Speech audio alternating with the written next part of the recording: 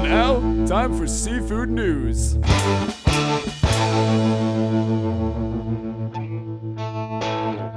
You're listening to the Seafood News Weekly Podcast. This episode of the Seafood News Podcast is brought to you by Urner Berry's Global Protein Summit, the premier conference for education in the poultry, red meat, and seafood sectors. Gain insight into protein market demand, global issues affecting the market, and tools to prepare for the next fiscal year. Plus, connect with hundreds of buyers and sellers during high-end networking events. The Global Protein Summit will take place from October 9th through October 11th in Chicago. And for more information, please visit urnerberry.com/Global Protein Summit. I'm Seafood News Managing Editor Amanda Buckle. And I'm Urner Berry Seafood Market Reporter Lorin Castiglione. Lorin, we should be packing for the Wild Alaska Pollock annual meeting this week. We should be. But I'm a procrastinator when it comes to packing. So here we are recording a podcast. And I honestly can't believe how much traveling our entire seafood team at UB has coming up. Yeah, we are ships passing in the night. So we are kicking things off by heading to Seattle for the Genuine Alaska Pollock Producers annual meeting on September 28th, in which I'm presenting along with our colleague Angel Rubio, and Amanda is hosting, as I'm sure you all know. And this week, our other colleagues, market reporters Jim Kenny and Janice Schreiber, will be attending the National Fishery Institute's Leadership Summit in Washington, D.C., from 26th to the 28th. And then from October 2nd through the 5th, I'll be in St. John, New Brunswick, Canada for the Global Seafood Alliance's Responsible Seafood Summit. I'll be attending with UB Seafood Market reporters Jim Kenny and Gary Morrison, along with UB Consulting's Angel Rubio, who will also be presenting. Good for Angel, because and you too. I'm sorry. Let me let you finish the rest of our travel. And at the same time, our colleagues Janice Schreiber, Daneo Comain, and Fabienne O'Donoghue will be in Vigo, Spain for Consumar. And then finally, I'll be in Chicago for Urner Berry's Global Protein Summit from October 9th to the 11th, where I'll be presenting with Jim Kenny and Gary Morrison. We were saying a little while ago, we were just chit-chatting before our podcast, why is everything scheduled at the same time? I know, come on, people, this is too much for us. But it gets it all out of the way. I'm excited to travel. I'm the last event we don't always get to travel together, unfortunately, but we try to. And the last event we went to was in Barcelona. That was April, I think. Yeah. So it's the travel's been a long time coming, but when it's back to back, it's a lot. And honestly, we're going to blink and it's going to be like Christmas time. Oh my gosh. Don't even say, I know. Cause we've entered fall is here. Summer's over. Mm-hmm. But I am exhausted just thinking about that schedule, and we should just call it a day with the podcast so we can rest.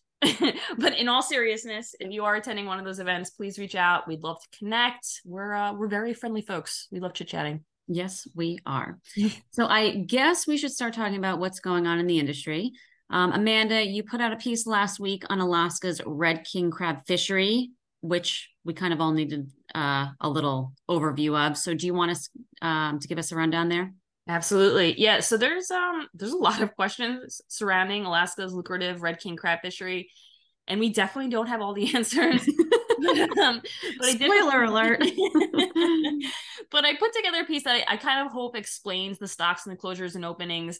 So for those that don't know, the fishery is managed by NOAA Fisheries, the North Pacific Fishery Management Council, and the Alaska Department of Fish and Game, ADF&G.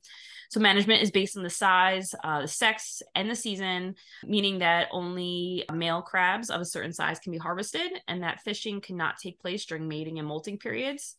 So harvest limits are set based on crab abundance, and while none of the stocks of red king crab are subject to overfishing, low abundance has resulted in closures. So the red king crab fishery in the Pribilof Islands has been closed since 1999 to avoid bycatch of the blue king crab there, and the red king crab fishery in the Western Aleutian Islands has been closed for a while now as well. ADF&G announced earlier this month that they were closing the commercial red and blue king fishery in Southeast Alaska for the 6th year in a row due to a dismal stock assessment that has yet to be released. The fishery would normally open November 1st and run through March, but as Seafood News editor Peggy Parker reported, scientists gathered data that indicated only 119,000 pounds of legal male red king crabs are available for harvest, which is significantly less than the required 200,000 pounds guided harvest limit GHL that triggers an opening. But while the numbers were not ideal, they were higher than the 2022-2023 GHL of 95,700 pounds. And then prior to that, in 2021 to 2022, the GHL was 91,000 pounds. So, there is progress being made there. Yes, there is some good news. So what about Bristol Bay? So that's the big question, because that is still all up in the air. In September 2021, the ADFNG announced that they would be closing the Bristol Bay red king crab fishery for the 2021-2022 season due to too few mature females. That was a big blow to the fishery that was last closed in 1994-1995. However, the survey and preliminary stock assessment model for 2021 and 2022 shows that mature female abundance has continued on a downward trend and dipped below the 8.4 million threshold that is required to open the fishery. So the fishery closed for a second year in a row in 2022 due to conservation concerns amid a warming, more acidic, and rapidly changing ecosystem in the Bering Sea. However, there is a possibility that the season may reopen for 2023-2024. A decision will be made by the ADFNG in early October during the North Pacific Fishery Management Council's meeting, which is when crab annual catch specifications are made. So at the council's recent crab plan team meeting in Seattle, the stock assessment for 2023 reported a biomass of mature male Bristol Bay red king crab at 33.02 million pounds. It is less than last year's 40.44 million pounds and 2021's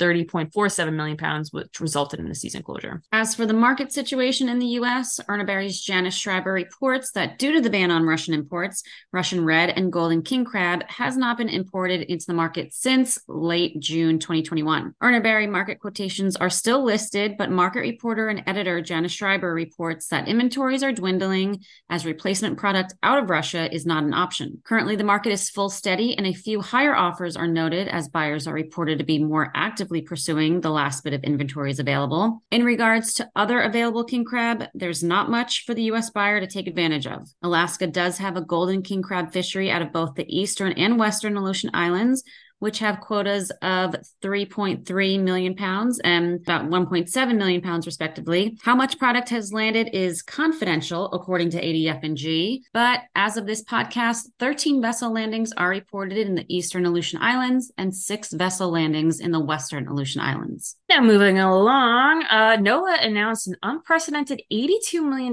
in funding that will go to conserving and recovering the endangered North Atlantic right whales. The funding comes from the Inflation Reduction Act and is the largest climate and conservation investment in U.S. history. So only 350 North Atlantic right whales remain, including fewer than 70 reproductively active females. The funding, announced during Climate Week and part of a $2.6 billion package to strengthen coastal resilience, may prevent the whale's extinction. The intent is to address the primary threats to the species, entanglements in fishing gear and vessel strikes, with new technologies and approaches. Great news if it helps both lobstermen and right whales. In other news, Prince William was in New York and he visited the Billion Oyster Project. This was the coolest news to see this week because I just love the Billion Oyster Project and I just love royalty.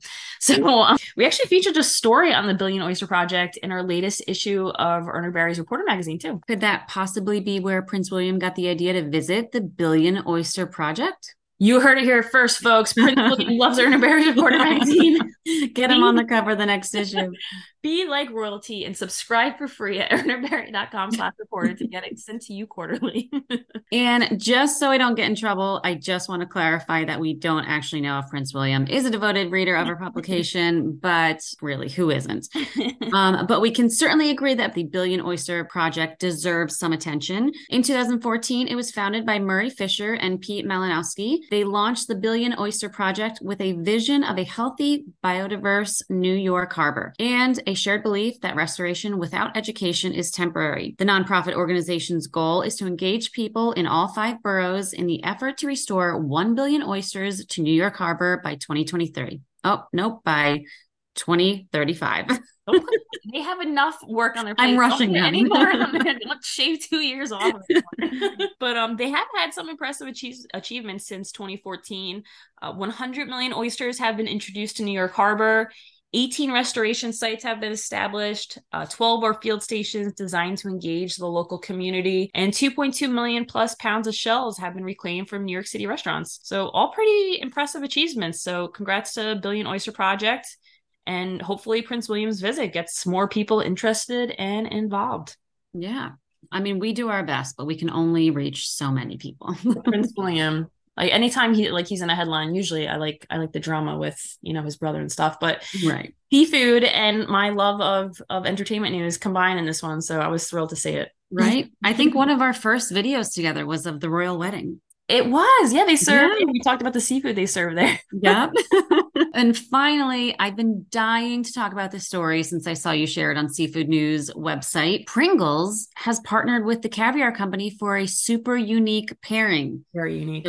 Caviar has been going viral on TikTok due to an unlikely pairing with everyone's favorite stackable potato-based chip. The trend was sparked by Real Housewives of New York City star Erin Leachy, who only recently joined the reality series in season 14. Leachy served a caviar and Pringles pairing at her Hampton home. And since then, TikTok users have uploaded their own videos trying the unique combination.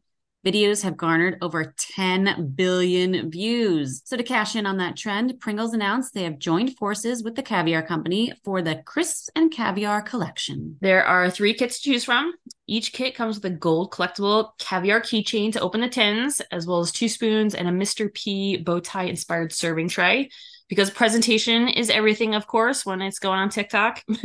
So there's Pringles by the Caviar Company Smoky Shores. It retails for $49. You get Pringles sour cream and onion, and that goes with the Caviar Company smoked trout roe. They say it's bright, tangy, and balanced tasting experience. Then there's Salt of the Sea. That's $110 it retails for. You compare original Pringles with the Caviar Company's buttery classic white sturgeon caviar. And then there's the Crisps and Caviar Flight. It's $140. It's if you can't make up your mind, you don't know which one you want to try. So you get classic Pringles, the original sour cream and onion, and also their barbecue flavor to pair with the Caviar Company's classic white sturgeon caviar and smoked trout roe. So you got six options you can, make together if you get that last one. And I know we're no longer doing Watch Us Eat. But I was going to order us one to eat on the podcast. Except shipping is $50. So I hate paying for shipping, so I did not pull the trigger. Yeah, but are we paying for it? Get out that company credit card. Right? Anyway, I was going to have Pringles and tuna fish laying around the house, and I was going to make us up one, but it's just not the same. Anyway, I'm going to stop you there. So thanks for listening. We'll see you in between our travels. Find us if you are going to our events. We really are you guys going to be in Seattle? Anybody in Seattle? Let us know. Thanks for listening.